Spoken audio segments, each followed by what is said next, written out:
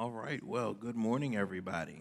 Good morning. It's good to see your beautiful, wonderful faces. Happy New Year to each and every one of you all as well.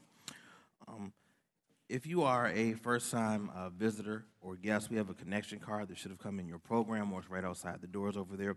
Please feel free to fill out this connection card, share with us as much information as you like. If you are part of our Centerpoint Church Kent Island team or family, fill out on the back here as well any prayer requests you may have, or if you want to get plugged in and involved here in the church, please do so. And we'd love to connect with you, pray over whatever issues or concerns you have, pray with you, and get you plugged in as well. We're continuing a new part of our series here entitled I Need a Word. Every so many weeks, we're going to focus on a word, and we're going to kind of walk around and work with that word and kind of put some things in place in order for us to understand that word. So we do a series here entitled I Need a Word, and each week we'll kind of deal with a word and kind of pull some parts apart from there. This word we're dealing with for this next series that we're talking about is I Need a Word, and the word we're going to be dealing with for the next couple of weeks is giving. Say giving. All right. So there's multiple aspects of giving, and so we want to share different aspects of that giving. One of the aspects of giving that we want to talk about is your time. We want to talk about you giving your time. If you have the book of Matthew, we'd ask that you would turn there to the book of Matthew, the 9th chapter. Matthew, the 9th chapter. While you're flipping through your Bible, your app for Matthew, the 9th chapter, I'm going to pray for us real quick. Dear God, we thank you for your grace. We thank you for your love. We thank you for your kindness. We thank you for your mercy.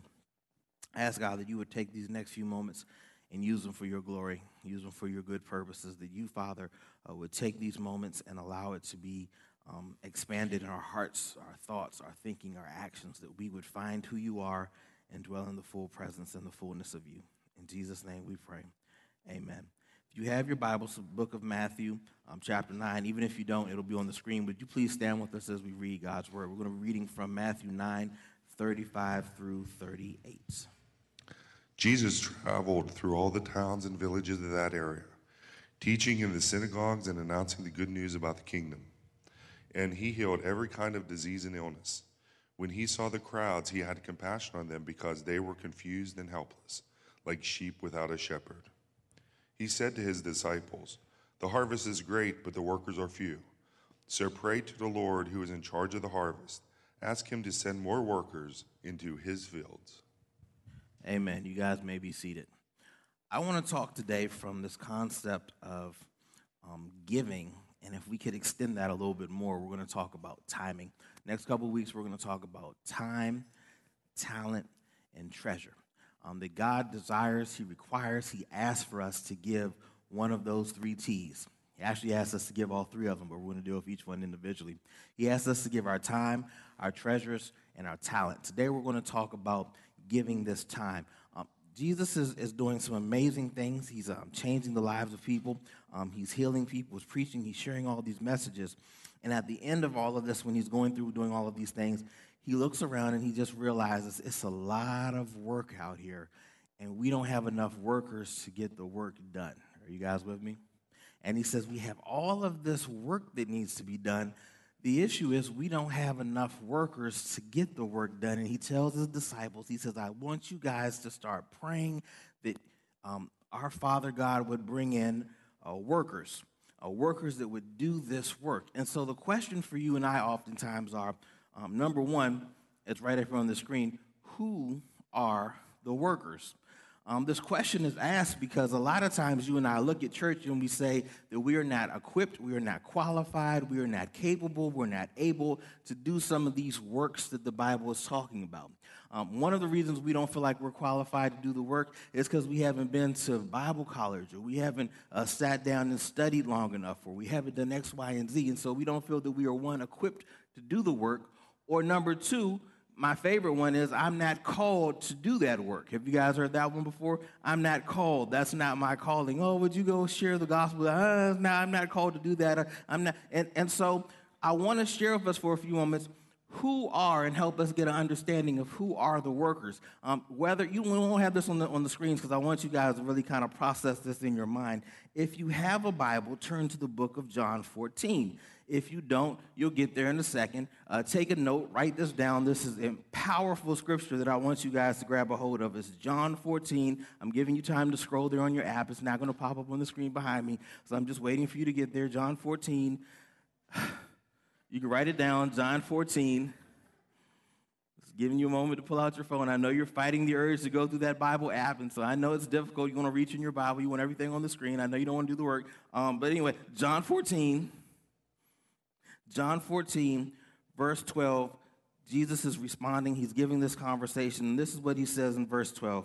He says, I tell you the truth, anyone who believes in me will do the same works I have done, and even greater works, because I am going to be with the Father. Verse 13, you can ask anything in my name, and I will do it, so the Son can bring glory to the Father. You guys heard that? So, when we ask the question, who are the workers?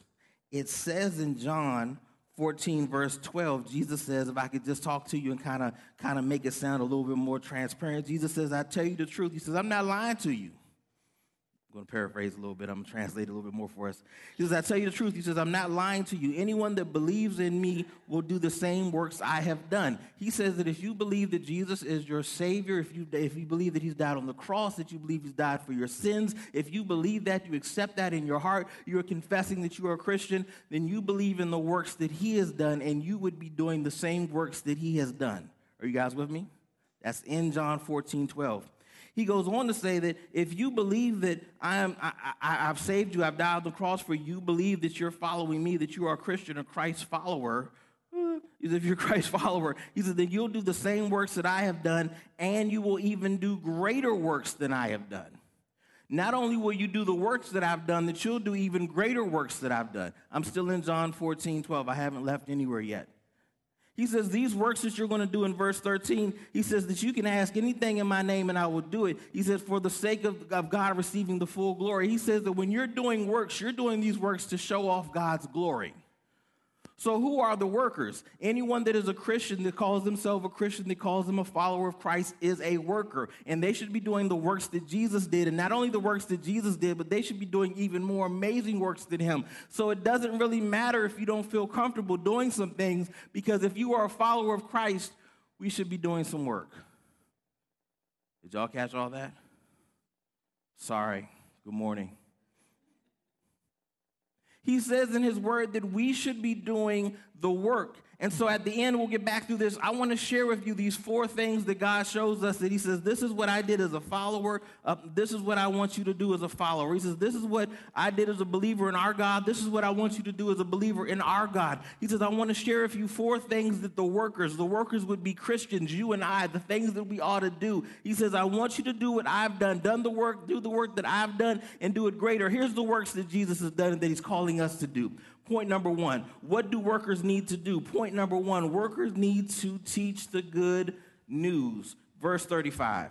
Jesus traveled through all the towns and villages of that area, teaching in the synagogues and announcing the good news about the kingdom.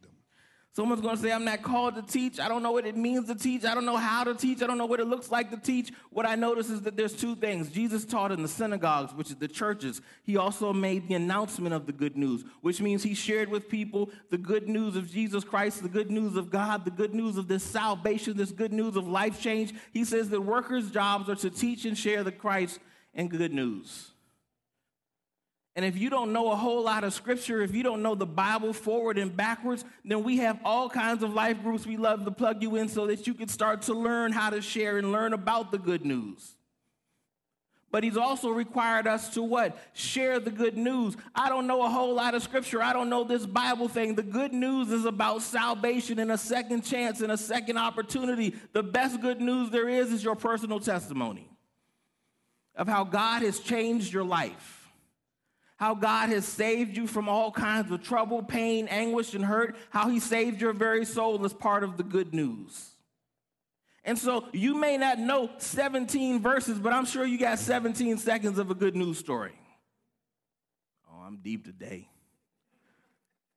And so it's not just about your biblical education, if you know Greek or Hebrew or can read Aramaic or translate it, blip, blah, blah. That's very important. That's wonderful. But at the end of the day, the good news is your ability to give a testimony of what God has done in your life and how powerful and how impacting he is. The greatest testimony, the greatest story people will ever see is how you live your life.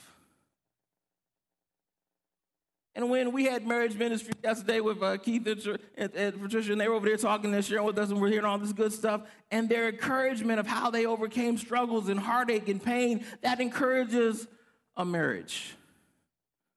And that's good news.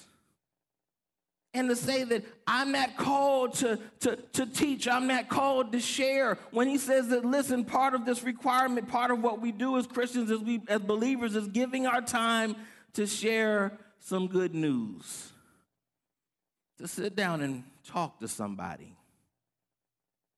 Not only are we called to, not only as we as Christians in the church, not only as these believers are called to do this work of sharing the good news, the Christians also, point number 2, there are workers that need to heal others. Watch this. Jesus traveled through all the towns and villages of that area, teaching in the synagogues and announcing the good news about the kingdom. And he healed every kind of disease and illness. It says that he had the ability through God's grace and his power to do supernatural healing. I believe that God still gives us the grace and the power to do supernatural healing. I also believe that there's healings where people just need to sit down and release their pain and their issues, and you and I have the ability to sit down and talk to folks and help walk with them to get them plans out of the pain and the issues and their struggles that they deal with. Part of doing counseling is walking with people and getting them out of places that are hurtful and detrimental to themselves so that they could be able to experience life again. You come to church and you listen to this bald-headed, beautiful man preach every Sunday, and that's you, Nate. You're good. You got a 3/4 thing going on there. This whole bald, beautiful man here that preaches the gospel, and people come back to hear this message not because of how awesome I am, not because of how awesome I am, but because sometimes these messages have a way of beginning to reach the heart of what is starting to bring what? Healing to you and I. And if you can sit in front of a group and with a crowd of people to hear a message that brings healing to you and I, why wouldn't we want to take that healing and share it with other people, share conversation, what I heard, what I talked about, let me talk with you, let me pray with you. We have a ministry here that all they do, which seems really, really not great, and just roll me for a second, all they do is they sit and they make blankets. And you're like, what's so special about blankets? When there are people that are hurting, that have lost loved ones, that have lost families, that have lost houses, they take these blankets in our church that they have made and they give them to people with a card or some kind of saying with these blankets.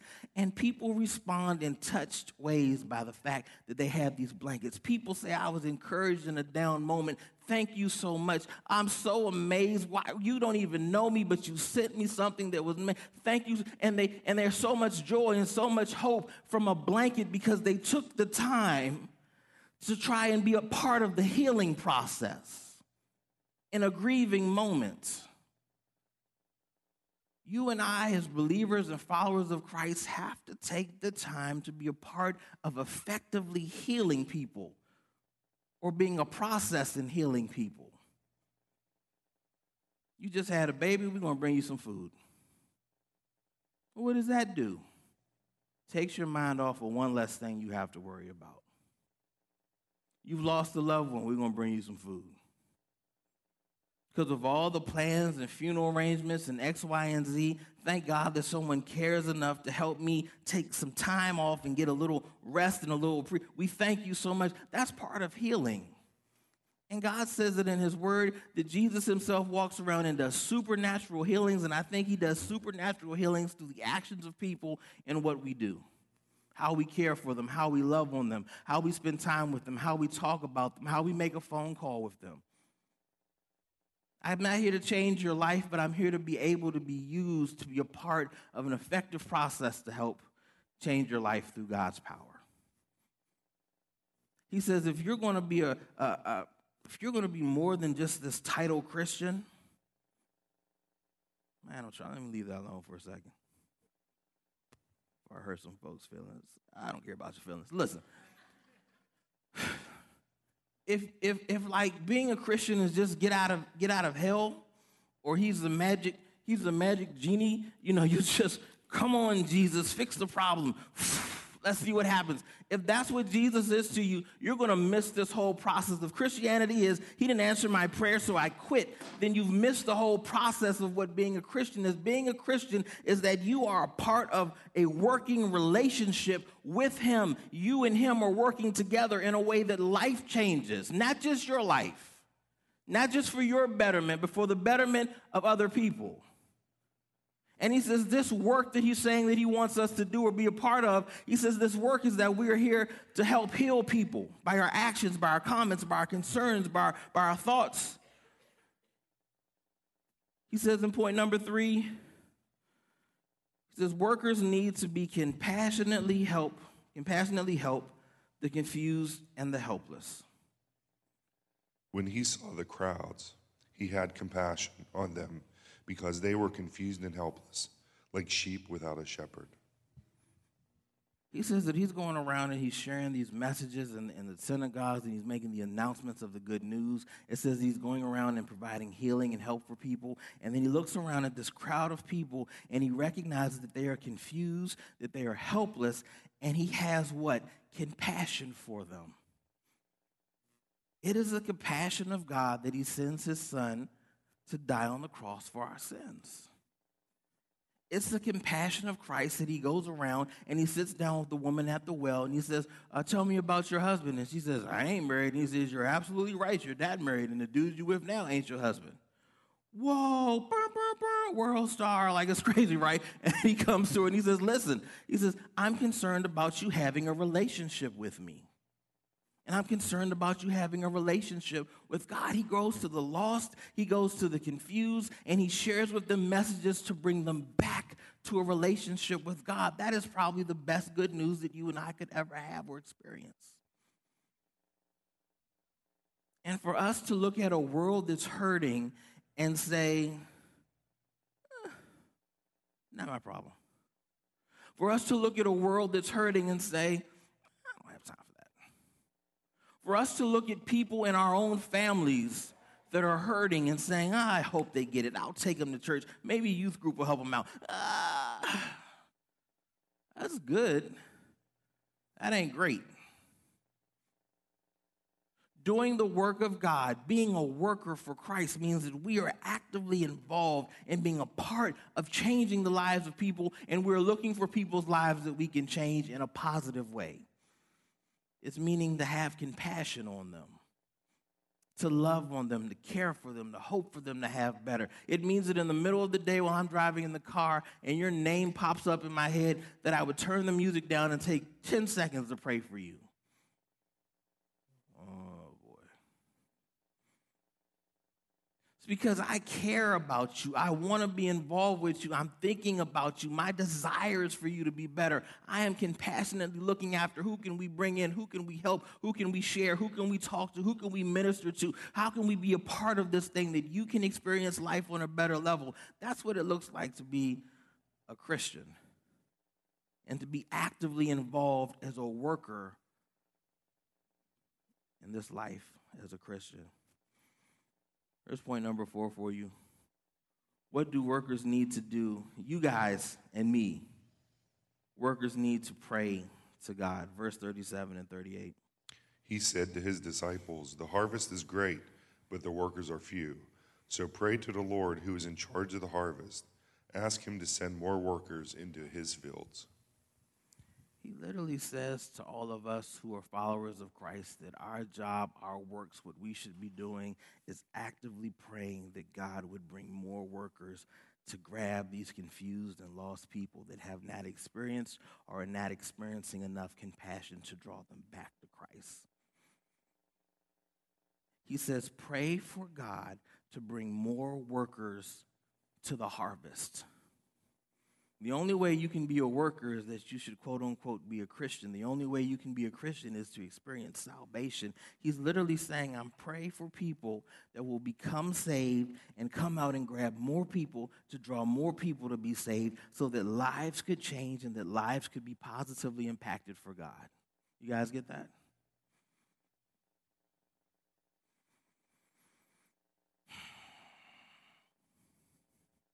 I struggle with this because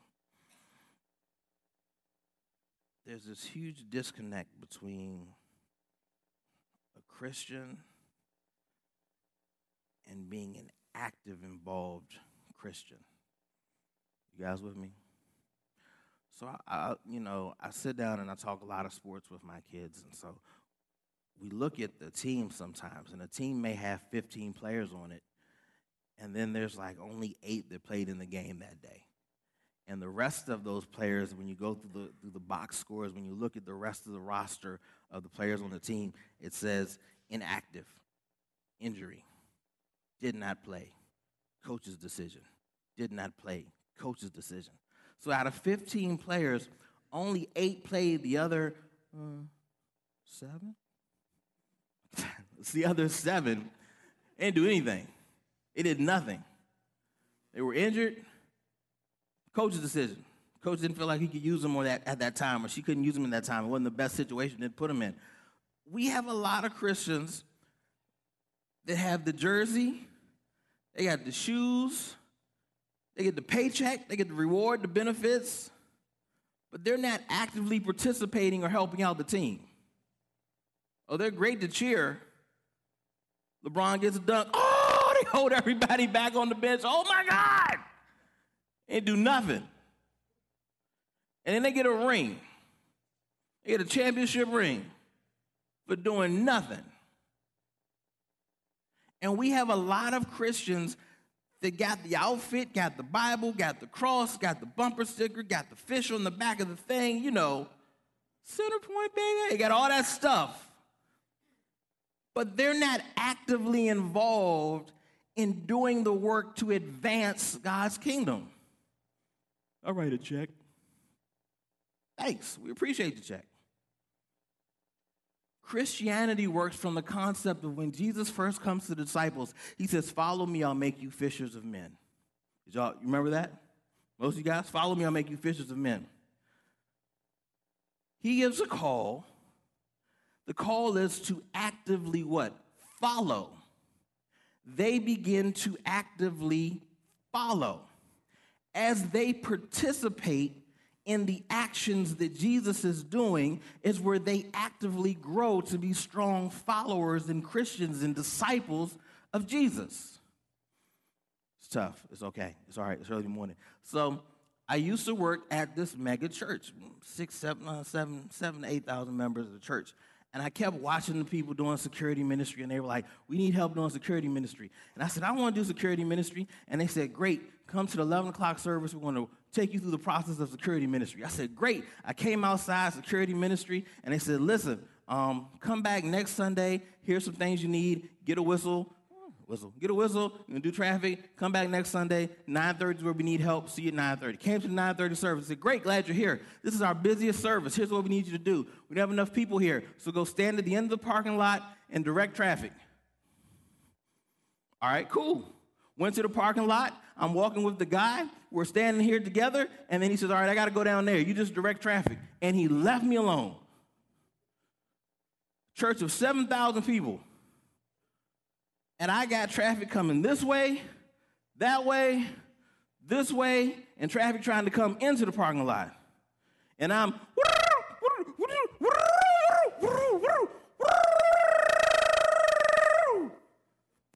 and I'm stopping cars here, and I'm stopping this here, and I'm telling this car to go, and this car right by, hey, I'm here. And you get attitudes, and then you stand in front of cars, and they come here, and you just, I wish you would hit my leg. Come on down here, we gotta go. And by the end of those 2 services, man, I was mad and angry and out of breath from blowing that. I had teeth marks in my whistle. I had and chomped down on that whistle so hard, sweating in July. And they said, listen, man, Trial by fire, baby. Congratulations, you did a great job. So what kind of foolishness is this? And they came back and said, next Sunday you did such an awesome job, we want you to work the most busiest part of the parking lot. The what? The most busy, get right out here and work the busiest part. And do everything you did. And this is no testimony of me, but as I worked that thing, I started moving higher up in the ranks of the security ministry. And I started having more responsibility in leading it and taking charge of it. Because the only way you're going to be better at being security is you got to get out there and do the work. And it is scary, and stuff is coming at you at every direction, and sometimes you feel lost. But what I didn't know was there was a guy right there on the other side of the parking lot who was watching me the whole time. And what I didn't tell you was they gave me a little headphone, and every so often they would say, Wade, we got to choke up, close this lane up, which means we were backed up over here, which means I had to aggressively stand here so that we could let this traffic flow here so that traffic could get on the parking lot from the other side of the parking lot. You guys with me so far? And there's a guy way on the other side that would say, hey, Javan, I need you to go ahead and hold up your side. And there's people all around doing this work on this traffic, on this parking lot, but I'm so concerned about my part that I forgot that everybody else is doing their part. But when they're doing their part and I'm doing my part, everything works together in a great and amazing way. But in order for you to be able to be successful, you're going to have to jump out there and do some work. And sometimes you will feel underappreciated. Sometimes you will be scared. Sometimes it's coming at you at every different direction. But the head of security was right over there watching me the whole time. And every so often he'd speak a little something in my ear that would get me back on track to do the job efficiently. If you're going to be a successful Christian, you got to get off of the bleachers. You got to get out of the stands and get in the game and work consistently. God has got your back.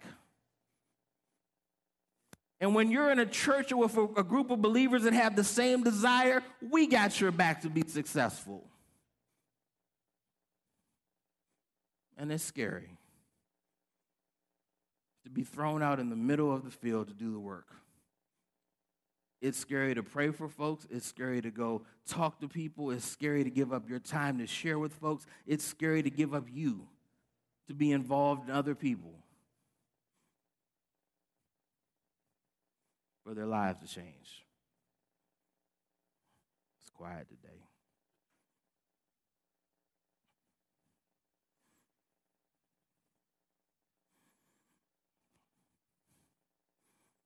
You know the worst part about being a pastor? Rosie's already laughing. The worst part of being a pastor is if you help 98 people, there's one person that's going to talk about you that you didn't help them out. It's the worst part of being a pastor. There are 98 people that I take care of.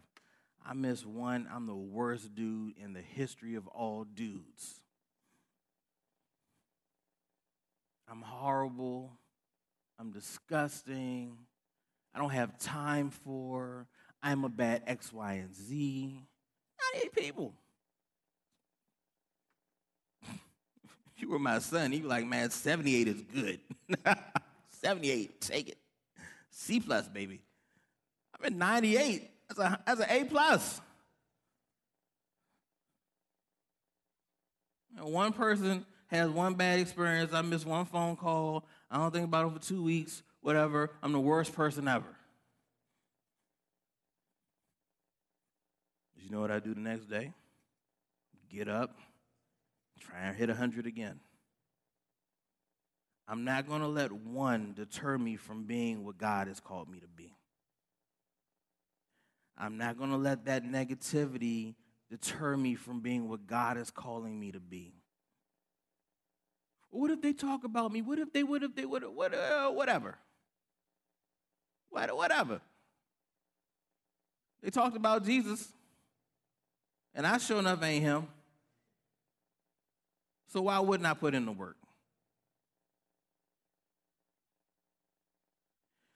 Being a Christian is more than just the title. It's about actively putting in the work. I talk about LeBron James, a basketball player. You know what they do every time he misses a game-winning shot? He's not amazing. How many shots did he make that were amazing? Everybody wants to talk about your one mistake or your failure. Being a Christian means you will mess up. It means that when you're doing the work, you're going to drop the ball occasionally. Being a Christian is getting back in the game and moving forward and keep advancing the play. It means keep on putting in the work.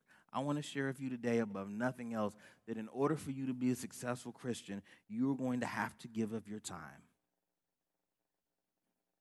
You're going to have to give in your time in helping. You're going to have to give in your time in sharing God's word. You're going to have to give your time in praying. You're going to have to give your time about being concerned about people that are lost and helpless and bringing them back to Christ. If you're not hitting those buckets consistently, regularly, all of those things on that line, there's work to be done.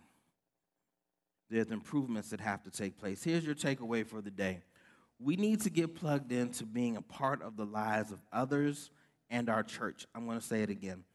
The takeaway for today is we need to get plugged in to being a part of the lives of others and our church.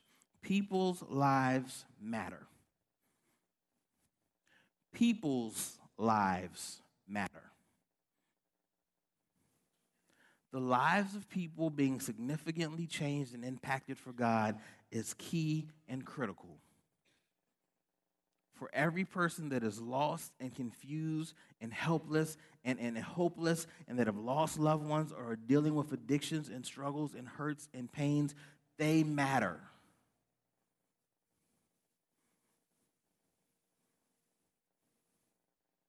They matter because God sent somebody to help share with you, to bring you back to a place of understanding. And he continues to bring people back in place to bring you closer and closer and closer to him. We have to get connected and care about people. And we need people in this church that desire to get plugged in to change the lives of people.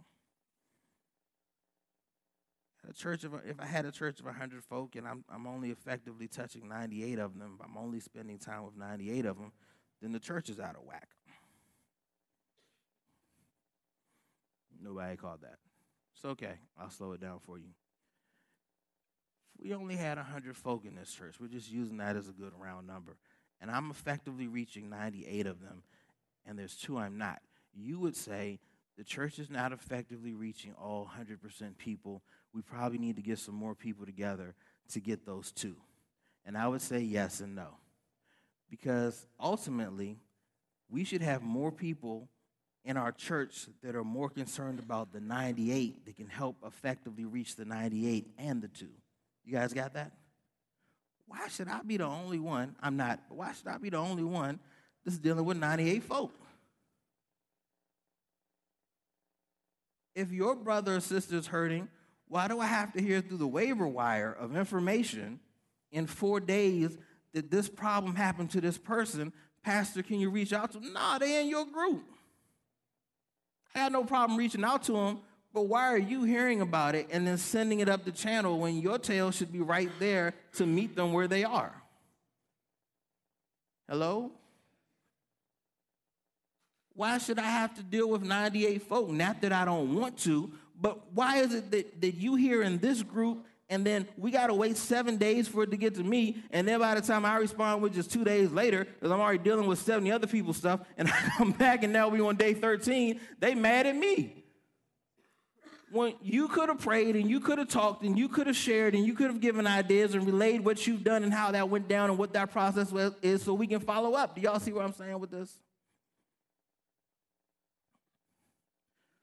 The work of the church is not to pass the buck. Wow. The work of the church is not to just pass it up the chain. The work of the church is that we are generally concerned about the people that we are in community and relationship with, that we are hanging out with, that we are talking to, that we are sharing with them, and then we pass it up the chain. These are the first steps. I hate hate is a harsh word. I hate with everything in me when my kid comes to me and tells me, here's the problem. Here's the problem with my schoolwork.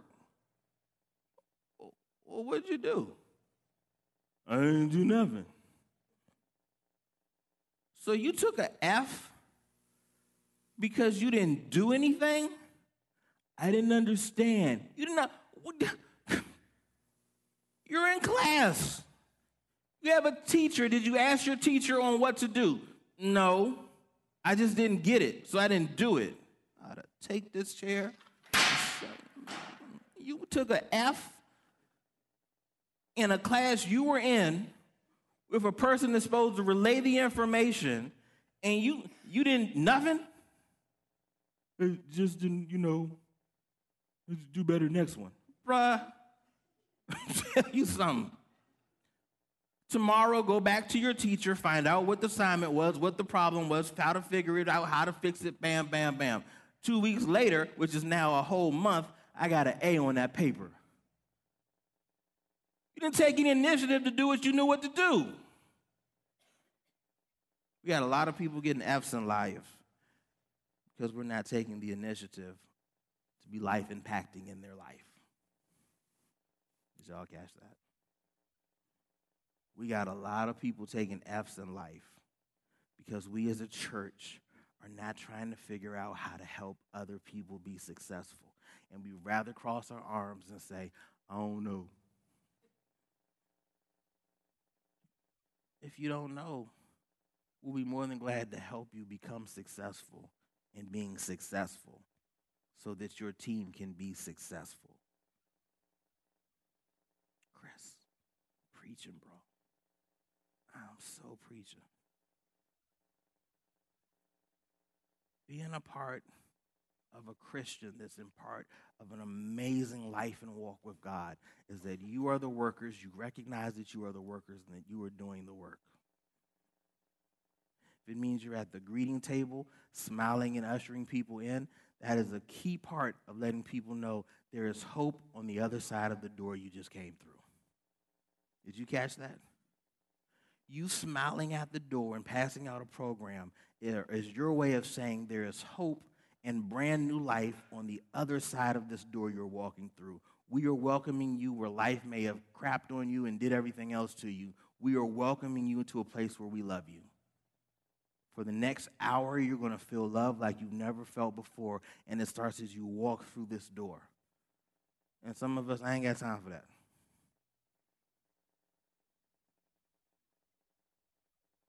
I had to get here an hour and a half early to set up chairs. Yeah, because somebody is tired and they're weary and they're frustrated and they need that coffee. They need that infused of sugar. They need that infused of hope. They need to have a place to sit down and focus on who Jesus is. This is their quiet moments. Yeah, we need you to get here an hour early to set up chairs. Man, does the church deal with addiction? You feel the tug in your heart to deal with addiction, dog, we'll get you plugged in to start an addiction ministry. We ain't got one, but if you feel led to lead it or you feel like it needs to be done, that's probably a burden that's on your heart that God is working with you with, and we'll be more than glad to get connected to you to show you how to walk with it and put it together.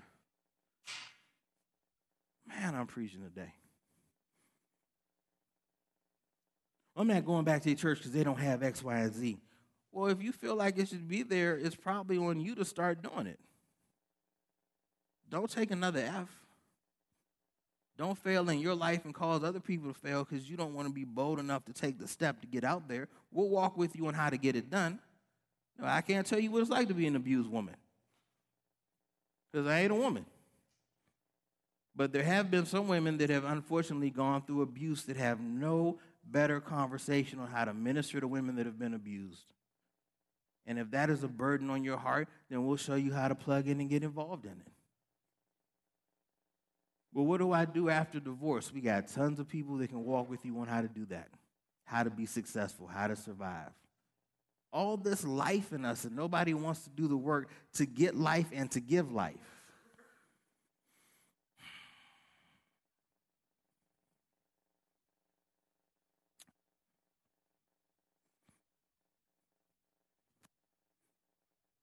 One of my greatest joys of being in the security ministry at that church was I got to work detail for the President of the United States when he came to our church to speak. Did y'all catch that?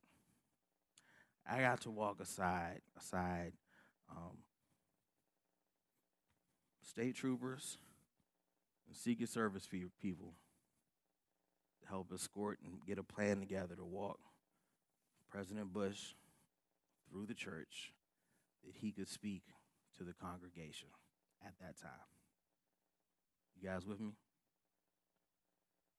Because I was dedicated and faithful, and I worked hard at doing my one thing, and God elevated that to a level where you will be before important people, kings and leaders, because of your faithfulness of the work that you do. And if you don't feel elevation in your marriage, elevation in your children being elevated, if you don't feel spiritual, mental, emotional growth and development, I would question and have you look at how much work are you putting in for God. Because until you start changing that F in your own life, others will also experience the same F in their life. It is critical that we get plugged in to being a part of the lives of others and our church. And it starts with you giving time to be the workers that God has called you to be. As the band comes up and we get ready for communion, I want to pray for us real quick. God, by your grace and by your mercy, you love us, you watch over us, and you give us your heart. Some of us are scared or nervous or don't know where to start. There are great places in this church itself to get plugged in.